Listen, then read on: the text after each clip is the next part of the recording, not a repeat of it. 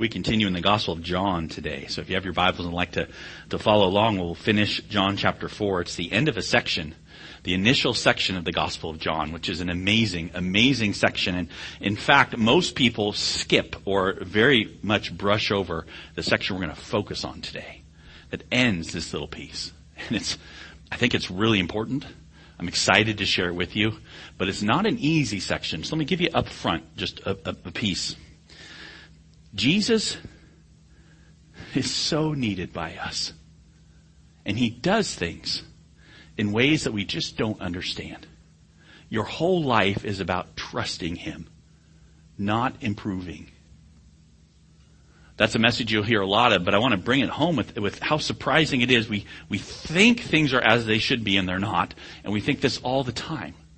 We have the incredible ability to think we're doing okay or we know the right pathway to be on and just be totally messed up.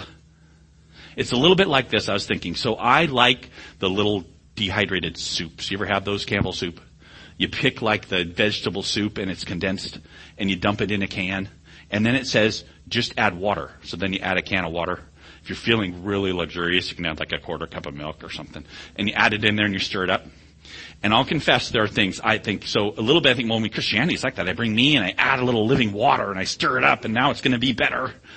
But I look in there and I start seeing stuff that I don't like those little green vegetables. I don't know what they are. I think there may be celery, but I don't like them. So I pick those out because those are no good.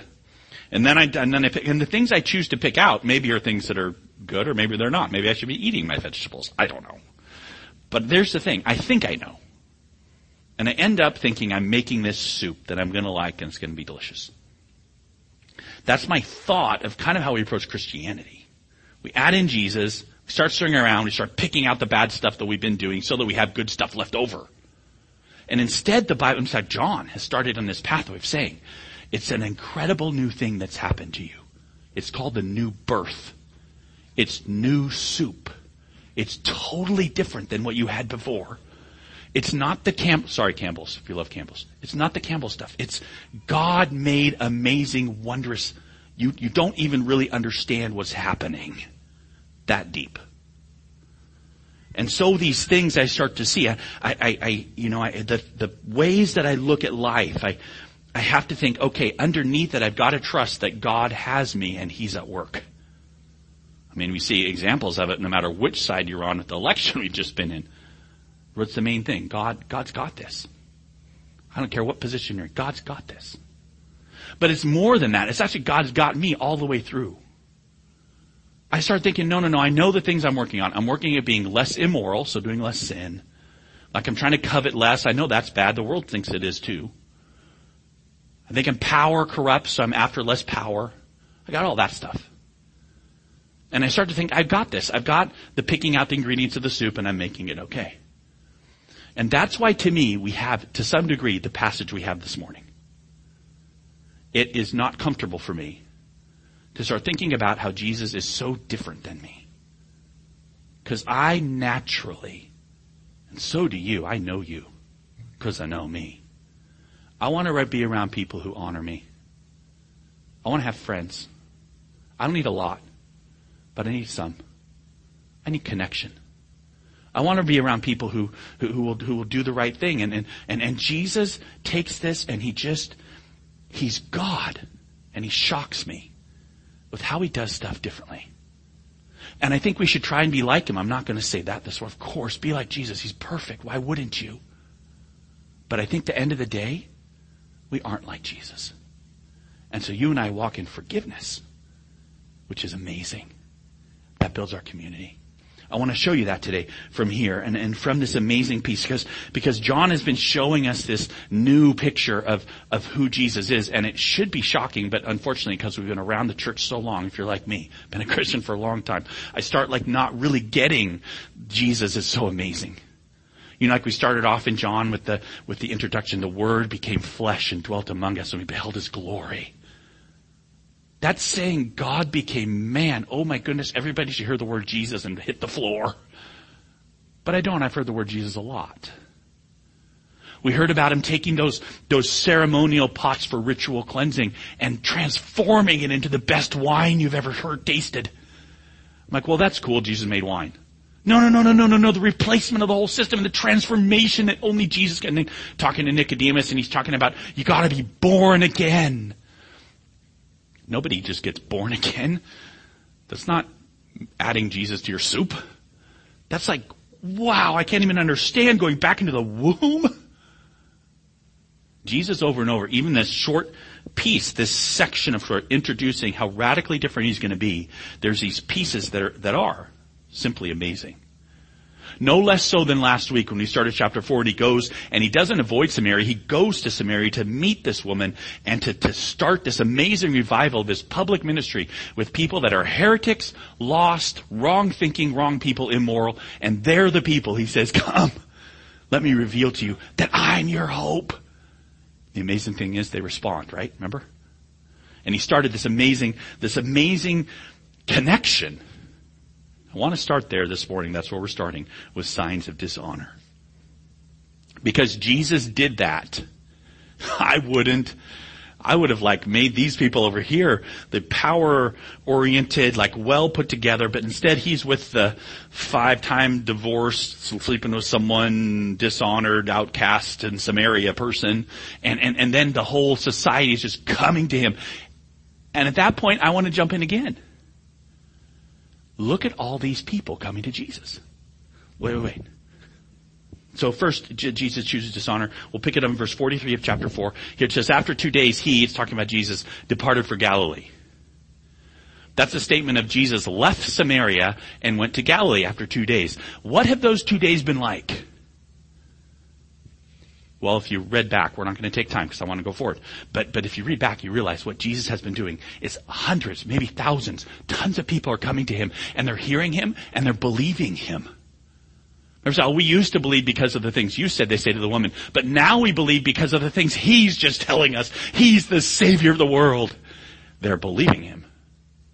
And so I get in my head, and Dax's head would be this: man, those Pharisees and those law people over there, those power people don't get Jesus, but the least and the little and the lost do. And now Jesus is with his people, and he's going to gather them together, and she's going to soak in the wonder of having actually found people who believe him. So I am a little bit scratching my head as I start today. After 2 days, he left for Galilee. Why? Why would you think if it was you? Think if you've been misunderstood and not understood right, doing all these things, and then you finally reveal yourself to some people, and they get so excited, and they see you as you are, and they're embracing you, and they're your friends, and and you'd be like, oh yeah, okay, now I'm out. I wouldn't. I'm like, dude, let's start a movement. Let's be together. Finally, people that really get me. This is unusual, right? Something's happening here. He leaves. I say stay. Not only is it like, wow, if I was making connections, I'd want to stay there, but Jesus has just said the fields are ripe for harvest. He's talking about Samaria. Stay there, Jesus. You'll have connection, you'll have honor, you'll have respect, you're the Messiah. I mean, they aren't the rich and the right standing and all that, but now there's this new community, a new connection, and you're honored and loved and together, and this is fantastic. And Jesus, after 2 days, takes off.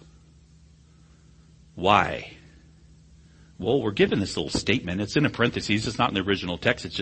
It's there, and they put it in parentheses because it seems to be added by John. Says, for Jesus himself had testified that a prophet has no honor in his own hometown. Oh, that's why he went. Huh? Wait a minute. This is why people skip this passage. That seems to make no sense, right? A prophet has no honor. So Jesus is in Samaria, which is not his hometown, not his place. People are receiving him and excited. And then he's saying, okay, 2 days, I'm going back to Galilee. Galilee is his hometown. That's where he's from. Nazareth is in Galilee. Jesus of Nazareth. So he's going back to his hometown. And he says, well, Jesus goes there because he himself said, i.e., Jesus is doing this on purpose, that a prophet has no honor in his hometown. Okay. Jesus is particularly headed to where he's not going to be honored.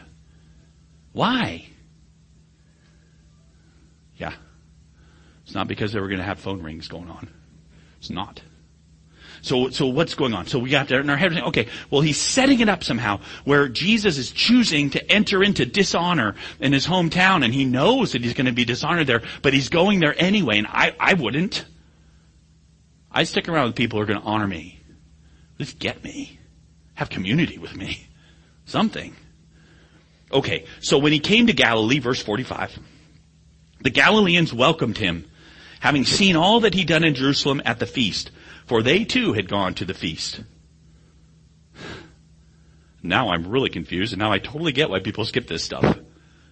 Okay, Jesus is in Samaria, and he's getting accolades, and he's calling people, and people are coming to him. But in 2 days he leaves, and we're told he leaves because he's going to go back to his hometown where people dishonor him. And when he gets there, they welcome him. What? That's not dishonoring. Dishonoring when you come back and the hometown guy comes back. He's not dishonored, right? So this confuses me. They're supposed to dishonor him according to the last verse. So what's the text telling us? Why is it here? What's going on? So first you got to see this. The welcome of his neighbors is dishonoring. That's what the text means. It doesn't seem like it, but it is. These Galileans, his neighbors, his own brothers, they think they're receiving him. They don't really understand. If you remember right, the brothers in chapter 7, we're going to get there, they say, Jesus, do a bunch of signs because, man, you should show people, i.e. they don't trust him. He even says his brothers don't believe. They're welcoming him, but they're welcoming him in a certain way, right? This acceptance and honor in Samaria is about Jesus. You're the Messiah. You're our only hope. We have no hope except for you. His welcome at home is what? Jesus. You're the cool dude. Right? Jesus is doing signs and wonders. And they like it. What's the problem with signs and wonders? Especially if someone you know. So someone you know, and it's someone that's a friend or someone that you heard. Oh, someone in your hometown. If I was really like being mean, I'd pick somebody in here and say, okay, you're the guy that does signs and wonders, and we all know you. You're the healer. You're the guy. You're the gal. I start to do, if I know you're the person that can do cool stuff, what happens? I start to say, oh, I need something. Where do I go? The person that can do it. Why am I going to them? They can help me. Why do I think they're going to help me? They're from my town. I'm entitled. I know Jesus. I know this Jesus guy. He grew up here. If I have a need, I'll go because he should help me. He's from my town. It's called entitlement. These guys are welcoming him because Jesus will do great stuff for them. It's like a politician rolling into town. I don't care what stripe. What's the first words out of their mouth? All the things they're going to do for you. Like, love me because I'll help you. I'll help you with this. I'll help you with that. Well, my policies will be the best. So here's Jesus, and people see him in that way, right? They're looking at him and saying, hey, oh, I welcome you, Jesus. But that's a welcome of dishonor. Why? What should they do again? Remember, this is from John 1. The Word became flesh and dwelt among us. Remember, this is the one who's the Savior of the world. Remember, this is the one that if he stood in front of you, he's God incarnate, the King of the universe who made everything and holds everything together by the word of his power. What do you do when you see that God? Maybe you do what Isaiah did. And you fell at his feet to worship him. You know, welcome him. Hey, Jesus, cool. Man, my brother's got a club foot. Come help him. That's not wrong. It's just dishonoring, right? Because of what Jesus actually is versus what we think. It minimizes the truth that he's just one of us. He's not the Son of God. And then there's this entitlement piece that comes in. So it's not about grace. It's about connection. And if there's anything the world works on, it's connection. For all of us, even in our church body. You know, I'm way more likely to go talk to Steve about, hey, Steve, can you help my car? Because I've got a connection with him. He's in the church body. And he knows cars. I'm way more likely in outside there, hey, I want a job. I'm going to find my friend. He's going to have a connection for me. And now I've got a connection. If you're a Galilean, who's your connection? Jesus. And guess what? That's dishonoring. Why? That seems normal. Yeah, that's the problem. Everything we do. I think I'm picking out the bad pieces of the soup. Actually, every part of the soup is bad. Oh my goodness. That's this amazing story. Here's the thing. Jesus knows all this. Jesus knows they aren't thinking rightly. He knows they aren't honoring him. He knows they have no understanding of what the gospel is, or what the good news is. They have no clue. They have the wrong thinking. They just aren't right. If it was our society right now, it'd be like Jesus is a Democrat and they're Republicans or something, or vice versa. They're wrong. You know what we do with that? We mock them on Facebook. Or at least we disassociate ourselves with people who don't think rightly. What does Jesus do? You want to see this. It's amazing. He comes in and he overcomes. He overcomes with grace. Absolutely, totally different than how we do stuff. I want to show you. Here, look. So then, right away, it says he came to Cana in Galilee, where he had made the water wine. So you're closing a section here. He's even a reference back to chapter 2 of the wedding at Cana in Galilee. So he came in. That's the heading here. It's direct. He had to pass through Samaria, where you get to see him being received and honored by the outcast, and totally amazing and the undeserving. This stuff isn't random. Jesus is aimed here. He's aimed to go, or he's dishonored. And then there's a story. It's pretty amazing. Here's this official. So at Capernaum, there was an official whose son was ill. So it seems like this random change of topic, but it is flowing into the same exact message we were talking about. Capernaum is about 15 miles west of Cana. Cana is about 10 miles north of Nazareth. It's all in this little triangle. It's Jesus' hometown. That's where he's from. So some people link this story to another story. The synoptics, a story about an official with a servant who's sick, a centurion. Totally different story. Jesus did a ton of stuff. This one's put in particularly for you and I to see what's going on with honor and dishonor. Okay, so this man whose son was ill. The word official there at Capernaum, there was an official. It means a nobleman. It means somebody of high rank. It could be somebody who's connected to the ruling family. The people that are ruling this area at this time is a guy named Herod Antipas. You may have heard his name. He was a piece of work. He married his brother's wife. He was going to behead John the Baptist. He's not a good guy. He's not like an upstanding, fine dude. He's bad. But maybe he's not really even from there. Some people think he's more like a Samaritan than a hometown person. But he's acting like the people from the hometown. So let's look. He says, okay, so there's this nobleman. His son is ill. And the man heard that Jesus had come from Judea to Galilee. He went to him and he asked him, Jesus, to come down and heal his son, for he was at the point of death. So, you know, the hometown folk, right? They're interested in Jesus because he does cool, amazing things.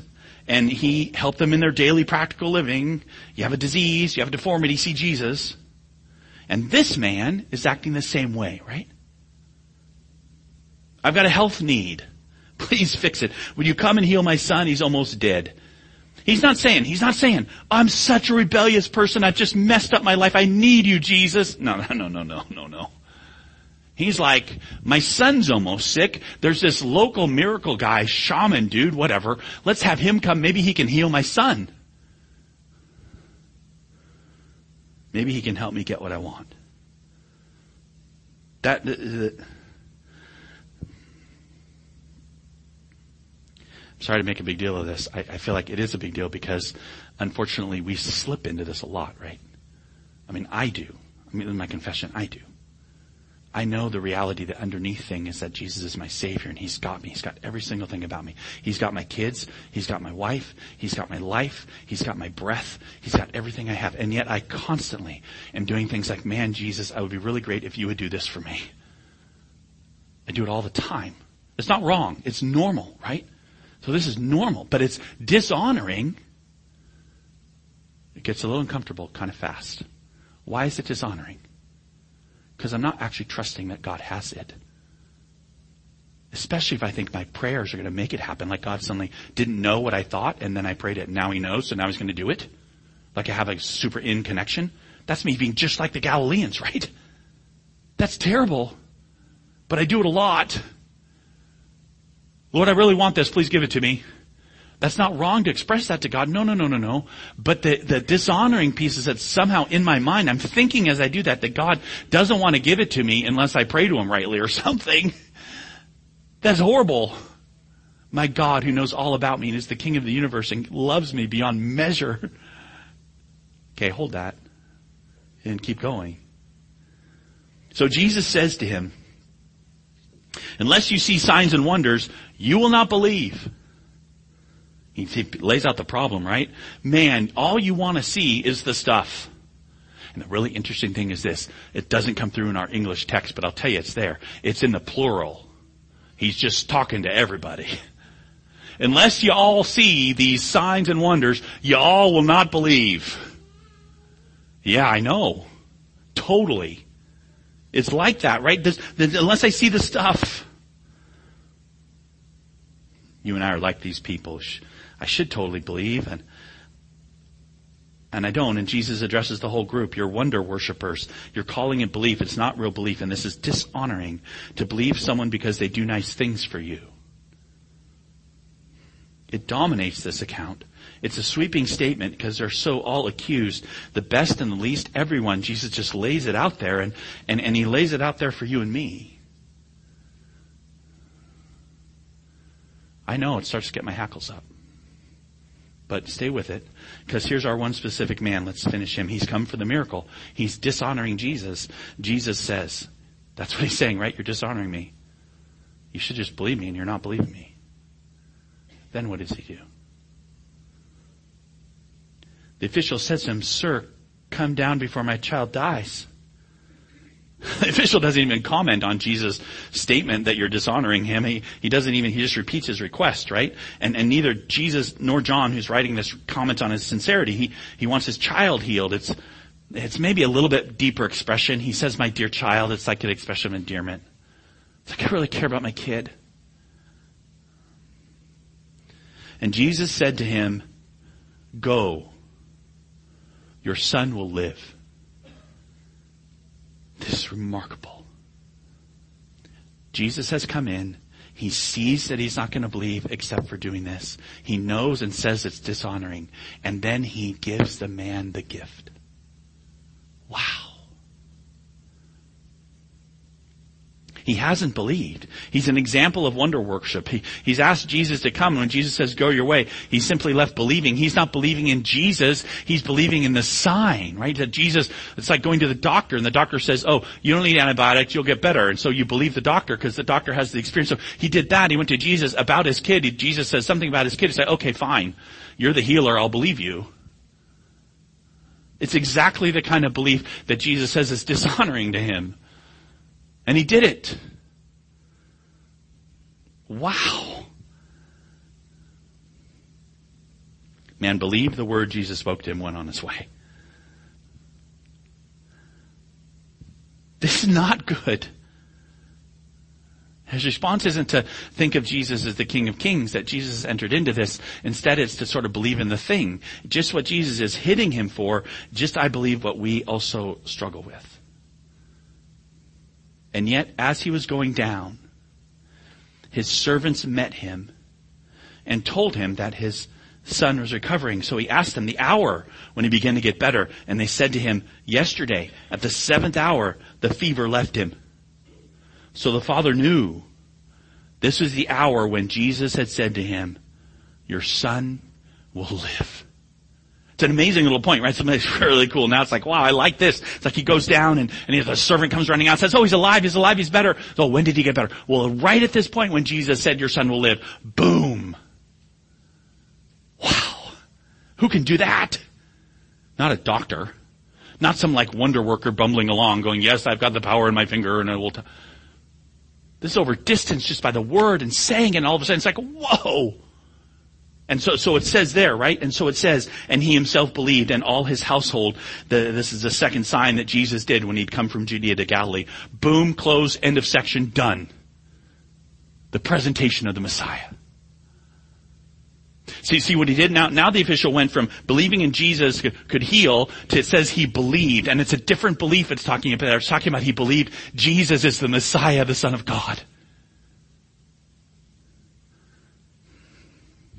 You're like a little bit like, I get this. I get what you're saying, Pastor. I get the idea. Why is it remarkable? It's remarkable because it's not anything that you would do ever. Do you know we build our walls to try and keep people who are bad out? Say, if you'll get the right view, then I'll let you in.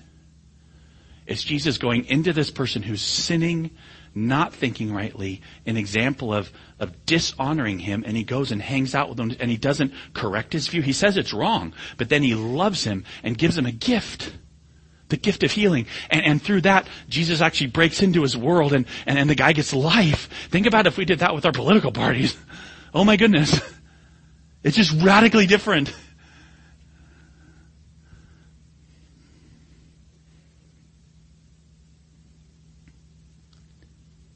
This, by the way, is the difference between honor and dishonor. One believes Jesus can do things. The other believes in Jesus.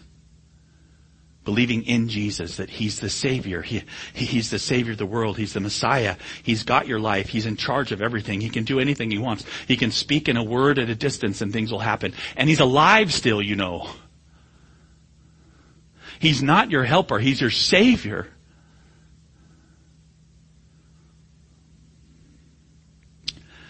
Amazing. Why does it close like this? Why is this such a piece? It says, because I like the introduction to John where it says the Word became flesh and dwelt among us. I love the idea of the new birth and that coming out. I like the raised serpent and the image of looking to Jesus and live. Why does he close that whole section with this little piece? And I believe it's because of this morning. We'll close with this. It's because it's so undeserved what Jesus does for you and me.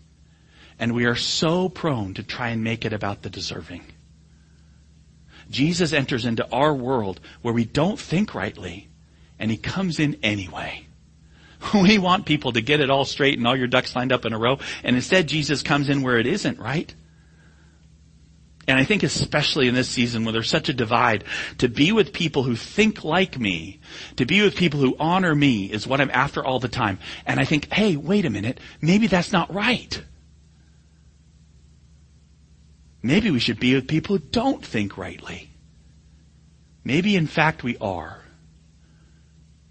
And maybe in fact that's what we're called to. Indeed, I think it's not a bad thing, but it goes along the line of this thing that maybe you've heard. Be like Jesus. Here's what Jesus did. He went into people who would dishonor him, and he hung out with them, and he gifted them and graced them, and they actually came to believe in him because of his amazing following of entering into dishonor. And it's really good. I think it's not wrong for me to say to you from here, you should be like Jesus. But I'll tell you what. That means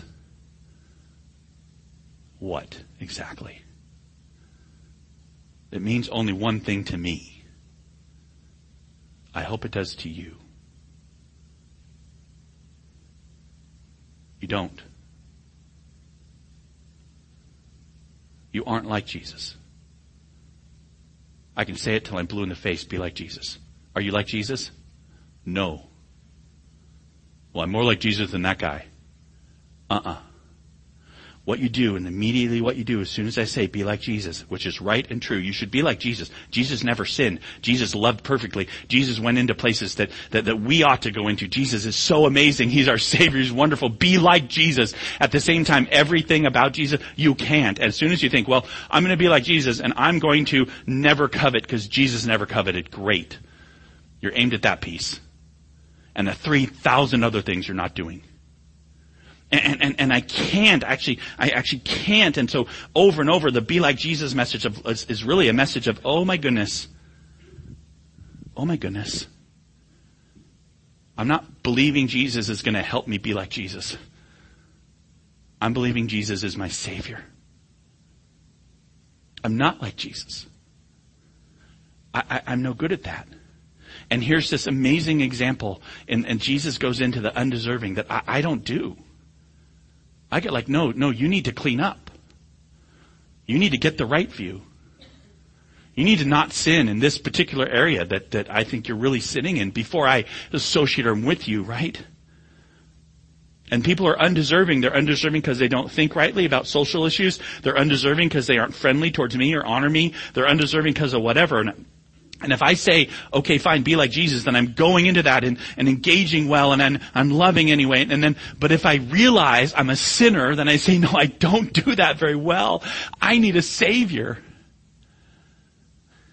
And then I've got this amazing picture of Jesus actually doing it.